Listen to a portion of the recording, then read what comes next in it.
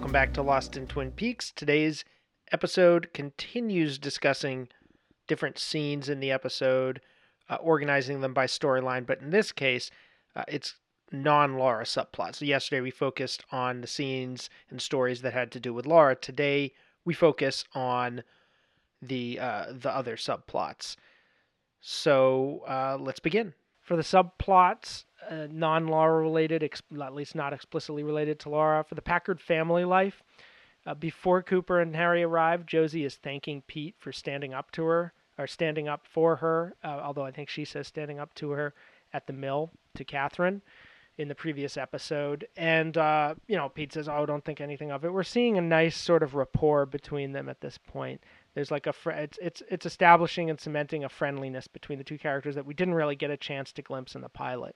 It's also building off of stuff that was in the pilot, like Josie's malapropism, which ironically I may have just mispronounced, but the sort of phrases that she uses that aren't quite right. As she says that in the pilot, she says, pull the button or something. I can't remember what she says, but she says something that doesn't quite make sense. She says that here too. On top of the morning to you, Pete, and he kind of laughs and chuckles. It's top of the morning to you, and it's not morning, it's afternoon, and all this. So, they have a nice chemistry there. And then when Catherine calls and harasses Josie over the phone, she's yelling at her about what she did the day before, stopping work at the mill to honor Laura, and costs her for not knowing how businesses run and how much money it cost them. And then when she hangs up, Catherine's clicking glasses with somebody else, which we'll get to.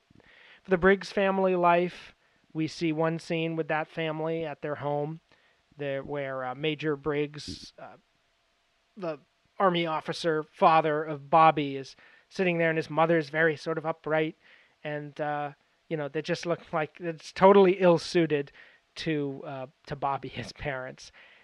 Major Briggs, again, with the Hill Street Blues, watching that, he seems reminiscent of a mix between Sergeant Esterhouse, who is like a beloved character on that show, sort of an elder figure in the police station, always has wisdom, but very sort of witty and, humorous and very articulate. Like he'll speak in this sort of similar way to Major Briggs. But he also reminds me of Lieutenant Howard Hunter, who's sort of a lovable but ridiculous figure, who's like one of the more militarist cops and always speaks in this sort of chipper off way. Like he looks, he's a Vietnam vet, and he looks like he stepped straight out of like some sort of elite army squad or something. And I feel like those characters may have been brought, especially to this presentation of Major Briggs in this episode by Mark Frost.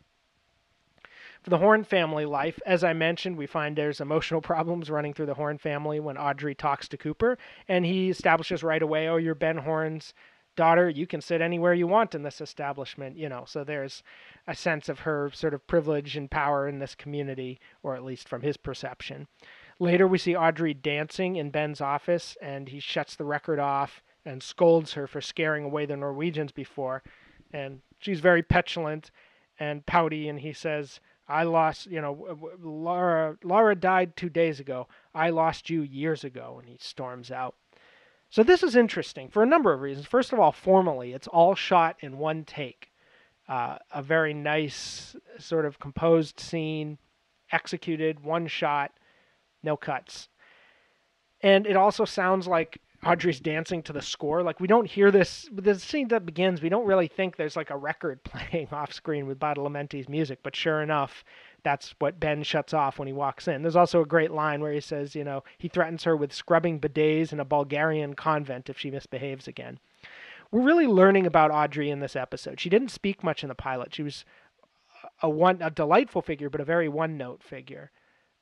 She broods a little bit in the scene with her mom, but for the most part, she's just kind of like alert and active and mischievous. But now she's being given a background, not just behavior. Her profile is being boosted. We're getting a sense that she's unhappy somewhat, at least with Ben.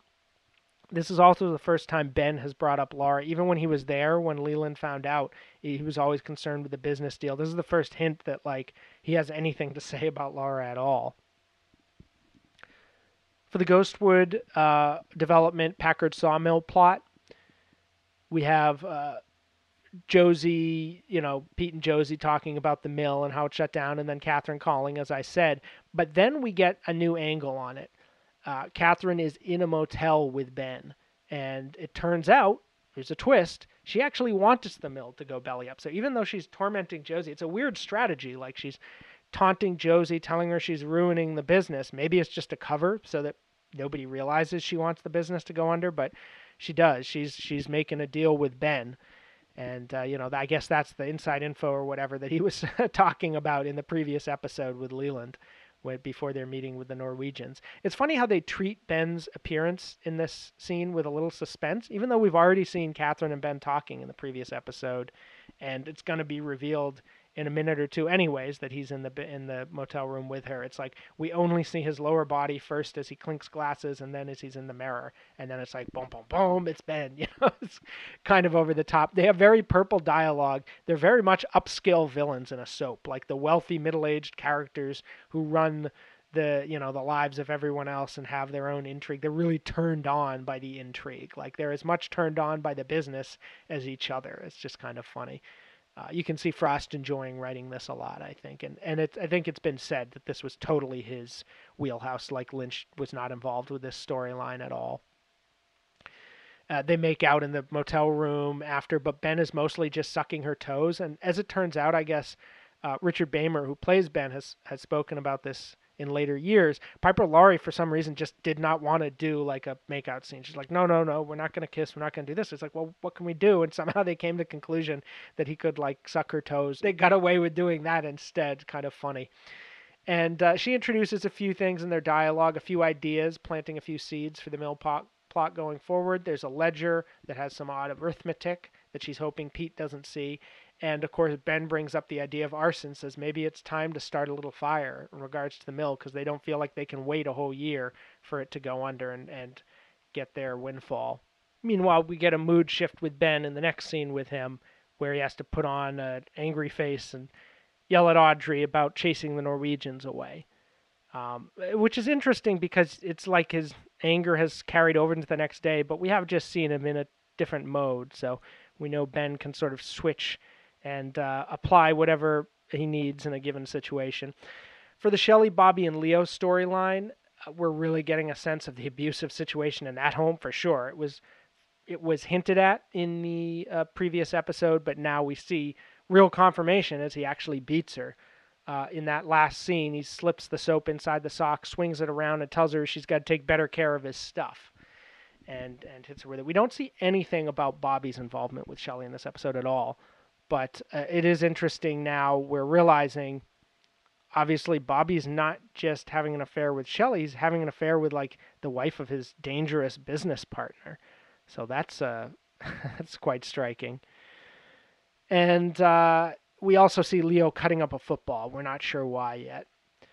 And one thing that's interesting, sort of striking as a visual, is that when he's attacking Shelley, she huddles in the corner with all the plastic from the walls because they're doing some sort of construction on their house. So there's all this plastic tarp lying around, and she's huddled up in it as he races towards her. And it's like, okay. James and Donna storyline is obviously very connected to Donna and Laura and James and Laura, so I feel like I've covered most of it, but we have Donna talking to her mom about James, and then Donna introducing James to her parents. At the end of the episode, she brings him over, he's wearing a sweater, and it's all sort of stiff and genial, but, a little awkward. I mean, it is the day after her friend died, and this guy was just arrested the night before, so they seem like they're taking it pretty well. This may be an area where Twin Peaks' story mechanisms are moving a little too fast. They wanted to jump to the next day, but they also wanted to get in some big developments. So, who knows? But James mentions his Aunt Nadine in this part, so we know that he kind of thinks of her as part of the family. Well, I mean, obviously she is his aunt. She's married to Ed, but it's just up till now we haven't seen any connection between those two characters. Mike and Bobby drive by. They see James's bike, etc. They say, too bad we can only kill him once. And we wonder, because both Bobby and Mike are being cuckolded, or were being cuckolded and now are. Like it's two of them together, kind of a funny duo in that sense, these tough guys. they say, too bad we can only kill him once. We wonder, like, are they serious? Like, is this a real threat, or are they being flippant? So far, Cooper hasn't seemed to be too worried about them. Although he does warn people about, look out for Mike and Bobby, but like he's not putting surveillance on them or something. So we can either agree or disagree with that. For the Nadine's Drape Runner storyline, this is really becoming a plot now. The drapes are she wants to invent noiseless, completely silent drape runners, and for some reason she thinks buying cotton is going to help her. So Norma runs into her in this general store, and she's going on and on, even though mentioning, well, my husband was in emergency care. I was coming up with my plan for drape runners. It's just very bizarre. I love the model train that runs through the opening of the scene. It's just a colorful little detail, really giving Twin Peaks this feel of this quaint little town with all these knickknacks. They're really pushing that in this episode. We don't have anything about the Teresa Banks case as a storyline this week. The other girl who was murdered by ostensibly the same killer.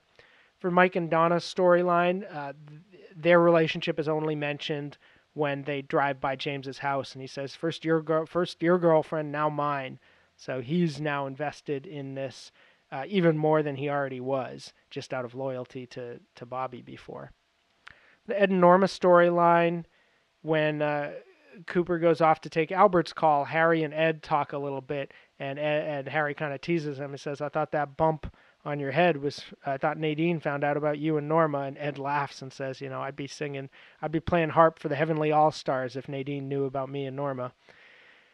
And then later, when we have the scene in the general store, you're getting this awkwardness on Norma's part because, of course, she knows this is the wife of her lover, and it's like, how much of this is guilt, how much is sympathy for Nadine, and how much of it is sympathy for Ed? Like, God, my poor boyfriend has to put up with this.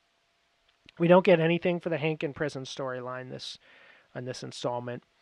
For Josie and Harry, when Cooper and Harry make their call and she leaves the room, Cooper's keeping a close eye on, well, as he says, Harry's body language. And he says, oh, how long you been in love with her? And Harry is astonished. How'd you know? So that's now right out in the open. And Harry explains that he's been seeing her for 6 weeks and that Andrew died a year and a half ago, her husband, who she was widowed of, if he could be widowed of somebody, died in a boating accident. And this, I think, is put forward to reassure Cooper and I guess the audience that there's nothing untoward in their relationship. Even though it's secret, it's not like they were having an affair or something. It's not public right now. There's no development on the Bobby killed a guy storyline this week. The thing that James said to Donna about what Laura told him. There's some new subplots now. These are scenes that could end up being standalones, but they're putting forward something that also could continue. One of these is the Cooper and Audrey flirtation. When Cooper is talking to the waitress, he turns and he sees Audrey approaching, just looking vivacious. She sits down and they chat, and she says, oh, my palms are all sweaty. And he's like, okay, here's a real chemistry between them, and everybody noticed this. This was a very popular scene when it aired and after it aired. Also, we're getting a new storyline about cocaine in Twin Peaks as a criminal activity, not just involved with Laura, but as a broader story. We're learning that Mike and Bobby are doing pretty good business if they're getting $20,000 that they're just exchanging with Leo. I don't know what the coke trade was like in 1990, but that seems like, a couple high school kids in a small town doing pretty well for themselves.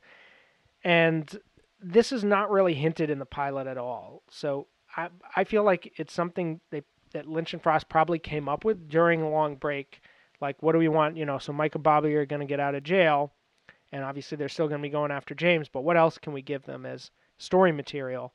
Oh, maybe they could be like involved with this 10,000 and stuff. I don't know. Maybe they had it in mind from the pilot on, but it does seem like something they could have invented. There's a lot of things that are now being put forward to keep the plot going week to week.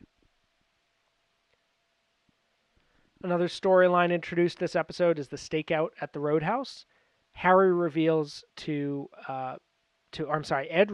Harry that he wasn't just at the Roadhouse to meet Norma, he was also on his stakeout. And he refers to it like it's something they know about. So there's a little conspiratorial tone that we in the audience have to lean forward and wonder about. It basically retcons, Ed's injury, because clearly in that pilot it's shown as like the kids punched him in the face and he fell down. But now he's saying, "Oh no, I was out on my feet before I even felt the blow. Like I think my drink was drugged." And he says that Jacques was tending bar at the Roadhouse. So here's a new character for us to consider and wonder about. I also like how Harry points to Ed's head and he says, "How's that coconut?" Which is kind of a little tease of the ending where we actually see Jacoby open up a coconut and Laura's necklace is in there. Another storyline that we're getting a little tease of this episode is the Bookhouse Boys. Just mentioned once. James says to Ed when he's released from jail, I need you to get the Bookhouse Boys together. I need somebody to watch my back. So there's something called the Bookhouse Boys, and we don't know yet what that is. Also in this scene, forgot to mention before, when Hawk is transporting James in or out of his cell, he gives a weird little finger motion on his face that Ed repeats. So we don't have anything on that yet. Another storyline is the one-armed man. When Hawk is questioning the Pulaskis in the hospital, he looks up and sees a reflection in a mirror of the one-armed man who we saw very briefly in the pilot on the elevator with Cooper and Harry, getting off the elevator, walking down the hall past a point that says staff only, and into an area that leads toward the morgue. So Hawk's attuned to this, what's going on, but he doesn't say anything. He keeps quiet and follows him and then loses him, unfortunately. But clearly he wants to know more before asking any questions. Now that the one-armed man is back, it's clear he's not just a one-off. Like in the previous episode, he was just basically an extra, sort of a striking detail, and that I think was a reference to The Fugitive, the show that had a one-armed man as a suspect. Finally, standalone character scenes, a scene that has no real relation to anything else in the episode. We have to rewind all the way back to the beginning of the episode for this, with Coop hanging upside down talking to Diane on his tape recorder. So we heard a clip of this. We talked about what we see in his room. But after that scene continues, he's talking all about his experience in the hotel, basically giving it a review, to passing it along to Diane. And she's heard this before because he said, you're that lumpy mattress in El Paso. I told you about that before and everything. And at the very end of the conversation, he says dramatically, "Only one thing is troubling me. What really happened between Marilyn Monroe and the Kennedys? And who really pulled the trigger on JFK?" So this is great. This is clearly a reference to the Goddess screenplay that Lynch and Frost worked on. It's how they met. And it was a sort of conspiratorial story about Marilyn Monroe's relationship to the Kennedys and her death and everything like that. So they're having a little fun with that. But it also shows us Cooper and his kind of like worldly curiosity that he has beyond just sort of his intense focus on this case. His mind is expanding everywhere. And it's also, this is a useful little scene because it shows us that Cooper, it's his first morning at the hotel. So clearly we know right away we have almost no time has passed since the pilot. And the case is right where we left it. For the uncanny, let's talk about that. There's a little bit more to talk about this week than there was, or this episode than there was in the previous one. We see that weird montage of the picnic dream thing. Again, I'm not sure if that's supposed to be like a vision or if it's directed at us, if it's something Donna's experiencing as a dream. I don't think they really thought it out. I think they just wanted to use it, but it definitely adds to an uncanny vibe. When we see Lars face over Donna, this is another kind of hint of Sarah's psychic ability that was also implied in the previous episode when she sits up on the couch and we see the cutaway to somebody pulling the necklace out of the woods. And the long-haired man. This in a way is really the first moment that this is like the first really uncanny moment in the show, I think. But I mentioned before, we sort of meet him in this episode, and here's why. I can reveal this now. I mentioned in the pilot, like, take a look in the mirror behind Sarah when she sits up. And I didn't say why, but now I can tell you because we've seen him. He's in that mirror in that shot. And I won't say anything more about why he's in that mirror, how that happened, what that has to do with him being in this moment. But this figure has now twice been associated with Sarah, with Sarah's agitation. We also get the log lady talking about her log. My log saw something that night. So suddenly the log is not just a prop, it's a presence, which was not the case in the pilot. There was just a funny quirk of this townsperson. But now it's like, okay, this log knows things, it can communicate. So another sort of uncanny, spiritual, I guess we could sort of vaguely use the word supernatural, but it's not clear at all if this is like just in her mind, if it's harder to pin down, or if there's actually some sort of spiritual conduit the log can work as.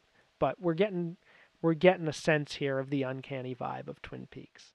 Thank you for listening. If you want to support this work, you can rate, review, and subscribe. You can also become a patron on patreon.com/lostinthemovies. I'll note that I just recorded, at the time you're hearing this, I will have just recorded a conversation with another Twin Peaks commentator, in this case, John Thorne, who I've had many extensive conversations with in the past. He was the publisher of Wrapped in Plastic, the fanzine that really kept Twin Peaks alive for a decade or so. And we have a lot to talk about. So I think people are really going to enjoy this one. It will probably go up within the week. Part of it will be public on YouTube, but part of it will be exclusive to patrons, the larger part. And our conversations have tended to go somewhat long in the past. So at the time that I'm recording this right now, we haven't spoken yet. But by the time you're listening to it, we will have. And my guess is it'll be one of the longer conversations I publish. So looking forward to that. And again, there's so much there for people who want to dive deeper into Twin Peaks. But of course, in this podcast, we've also got a lot coming too. So stay tuned tomorrow for the next episode, which is going to be formatted a little differently than last week's. With the pilot, I had more material to divide up, so I grouped things together a little differently. The media coverage is actually going to wait a couple days. It's going to be paired with my archive readings because there wasn't as much for this episode. And tomorrow we're going to jump right to the historical context, talk about what was on TV, what was in the news, and so forth at this time.